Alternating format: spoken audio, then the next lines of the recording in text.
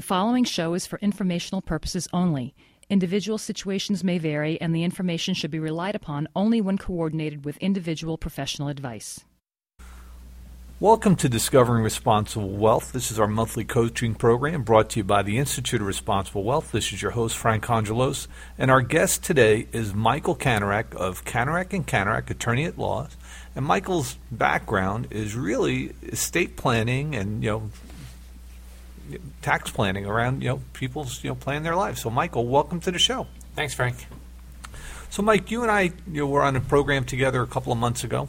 Okay, when we talked about wills and we were talking about this, basic estate documents, and you kind of mentioned that there's a lot more that goes on. And then you and I were having a conversation. We were talking about the show Modern Family, and Modern Family, for our listeners that haven't seen the show, talks about 3 different family elements and how they're all different dynamics, but it's really representative of what our world looks like today. And so Mike and I thought we'd have a little fun with the Modern Family example of talking about how does the estate planning work in some of the different scenarios. So, Mike, perhaps I'll turn it over to you, and you can start, and we'll talk about, if we want one of the couples or whatever, but Sure. We'll go from there. Yeah, Modern Family is a great example of the issues that would arise in estate planning. It's a perfect thing to use when talking about all the things that might come up outside of basic estate planning documents. So, as you mentioned, right, there's the regular family, husband and wife are married, 3 kids, nothing crazy going on, and we talked about that last time, about what that situation looks like. But this time, let's talk about some other situations, and we can just go right through the show. So if you want to, we'll start off. We could talk about, the show has a same-sex marriage couple. They have an adopted child together, and what are issues around same-sex couples? In this case, they have an adopted child, so it's less of an issue, but a lot of times in same-sex marriages, there are no children, and this would obviously apply to non-same-sex marriages with no children. What happens is I'll sit down with a client, and they say, we want to leave everything to each other, and then at the second death, I want to leave stuff to my family, and I want to leave stuff to my family. But ultimately, that doesn't necessarily work because the survivor of the two is the only one whose family ultimately inherits. And what do you do about that? And there's a couple different solutions, right? I mean, each will can include each other's families as beneficiaries. Of course, that doesn't provide all the protections because anybody can change a will at any time. So, if I was married and did not have kids, I could tell my wife, I'll leave stuff back to your family, and I'll put it in my will right now, but ultimately I could change it and only leave stuff to my family. Hey, and if there's an extended period between deaths or whatever, and you don't hear from somebody for a long period of time, it makes it easier that you go, I never hear from them anyway. Then people justify that after a while. Absolutely. It happens all the time where, I'll sit down with a client, I'll tell people, they say, here's what we want to do, here's what's going to happen, and I'll walk them through scenarios saying, everybody says that, but when it comes down to it, right, you don't see somebody for a period of time, are you really going to leave them in your will? And the answer is probably not. So one solution to that problem would be the use of trusts, where instead of leaving stuff directly to a spouse, you would leave stuff in trust for a benefit of the spouse so that they could live off those assets during their lifetime. But upon their death, the trust would direct how those assets go as opposed to the surviving spouse's will. Okay, so there needs to be, in some situations, some control planning done. And again, that's not only a same-sex thing. That's anybody that doesn't have children together. That's always going to be an issue. The same-sex issue would be tax planning. The tax law provides for an unlimited marital deduction. And that only applies if spouses are married, if a couple's married. So it's not as big of an issue anymore. Because certain states recognize it now, but there's a lot that don't. And I think we're going in a direction where it's soon going to be all states recognized. But for the time being, and over the past several years when states haven't been recognizing gay marriage or same-sex marriage, they would not be able to take advantage of the tax, estate tax marital deduction. In fact, the major Supreme Court case from, now I want to say is it last year or the year before, maybe 2 years ago, that came out was an estate tax case. That's how that case rose to the Supreme Court, made obviously national headlines, and that was all based on a same-sex surviving partner inheriting assets and having to pay a very large estate tax that they thought was unfair, and went to the Supreme Court, and that's how that whole thing came about. Great point. So let's go to one of the other families in our modern family example, which is, we have, kind of the matriarch family, Yep. where we've got, the dad of the two couple, of the two, and then he's remarried to the younger wife. That's right. So he's got children from the first. She's got a son from her previous marriage, and now they also have a child together. That's right. So kind of complicated, but not so uncommon nowadays, a little bit more common. That's right. Yeah. So Ed O'Neill's character, and his name is the name of the character is escaping right now. But you're right, he's married to Gloria, a much younger woman, and as you mentioned, she has a child from her previous marriage that he's in middle school or high school and lives with them. He has 2 adult children from a previous marriage, which makes up the other 2 families in the show.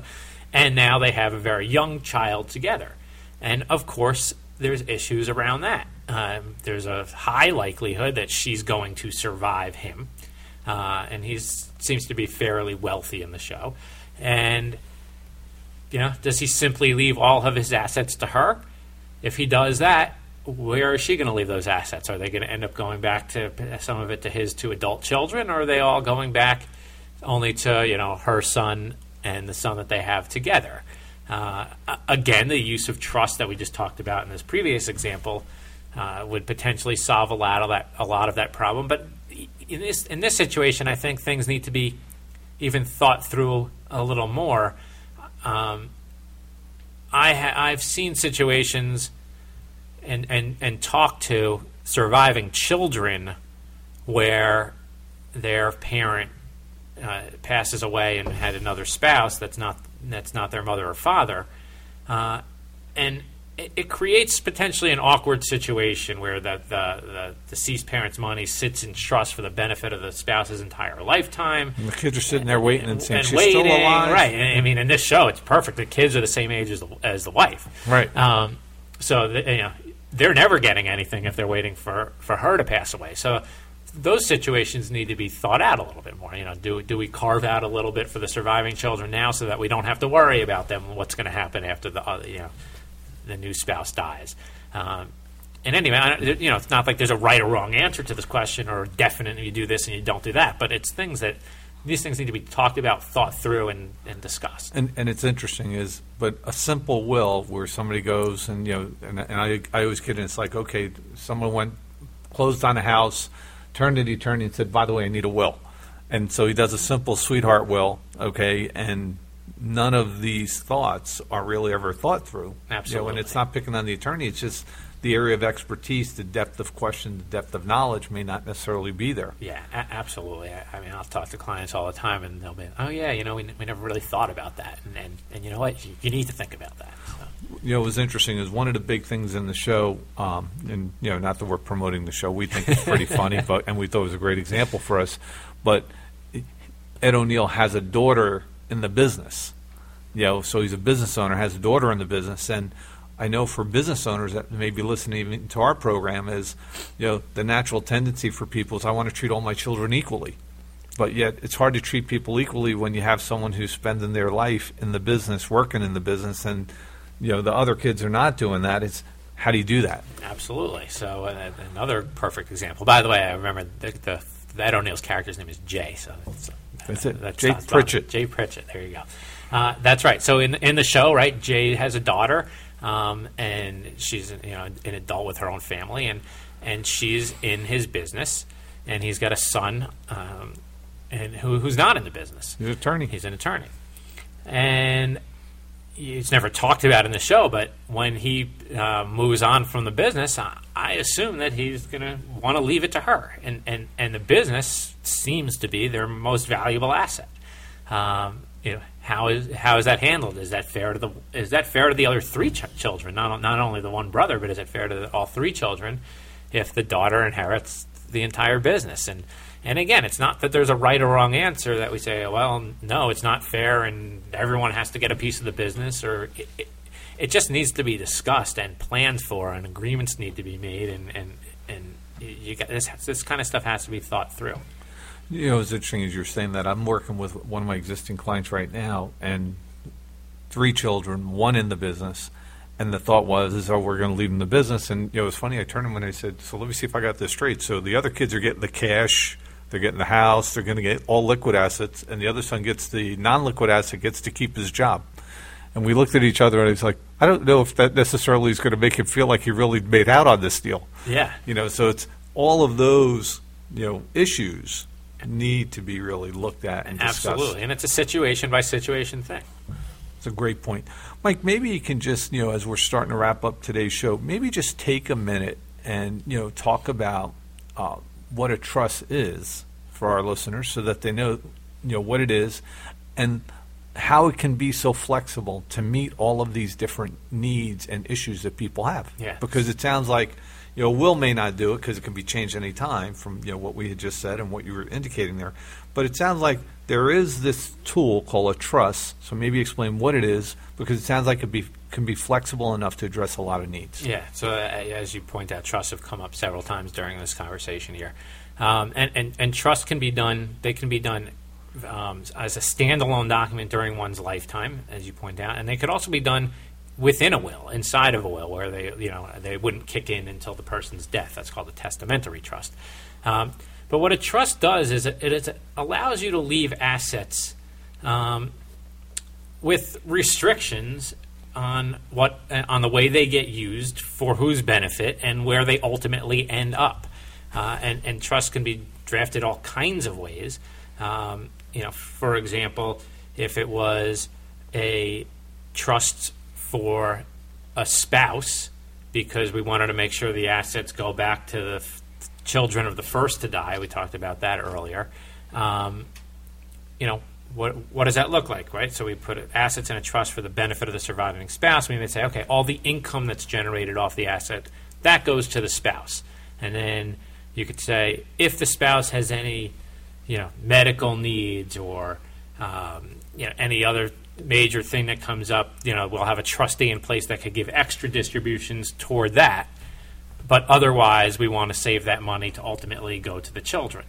And I use medical needs as an example. I mean, a person could say, no, I really want to provide for vacations. Sky's the limit. You can put whatever restrictions that you want inside of a trust, and you always appoint a trustee who's in charge of carrying out these decisions. It's a great point. When I listen and about trust, and when I've gone through meetings with you, Mike, and we've talked to people, to me it's it's like having a business entity almost, if you thought about it, that I leave my assets to, that has like this operating agreement or this rule book that says, all right, this is now who owns it. I don't own them outright. It's owned in that agreement. And then a good attorney drafts how flexible or rigid the agreement can be, so that the intentions of the person who drafted or wants the trust gets what they want with their life's work. Absolutely. I'll do trust where the person has a lot of confidence in the trustee and says, no, I'm gonna leave this in trust, and I'm going to put so-and-so in charge, and they can basically do whatever they need to do. And I'll have other people will say, I'm going to put this in trust, and you have to do this, and you can't do that, and you have to do this, and you can't do that. Again, it's what a client wants, and it can be done in a variety of ways. It's a great point. So for all of our listeners, you've been listening to Discovering Responsible Wealth. Our guest today was Michael Kanarek of Kanarek & Kanarek, attorneys at law in Wall Township. Michael's area of expertise is estate planning, estate tax planning. And this has been your host, Frank Congelos. We look forward to speaking to you next month. Again, it's been Discovering Responsible Wealth, brought to you by the Institute of Responsible Wealth. Advisors of the Institute of Responsible Wealth may be licensed for investment and insurance products. The Institute of Responsible Wealth is an educational division of CNA Financial Group. CNA Financial Group and its advisors are an agency or an agent of the Guardian Life Insurance Company of America, New York, New York. Securities products and advisory services offered through Park Avenue Securities, LLC, member FINRA, SIPC. Park Avenue Securities is an indirect, wholly owned subsidiary of Guardian. The Institute of Responsible Wealth and CNA Financial Group are not affiliates or subsidiaries of Park Avenue Securities or Guardian.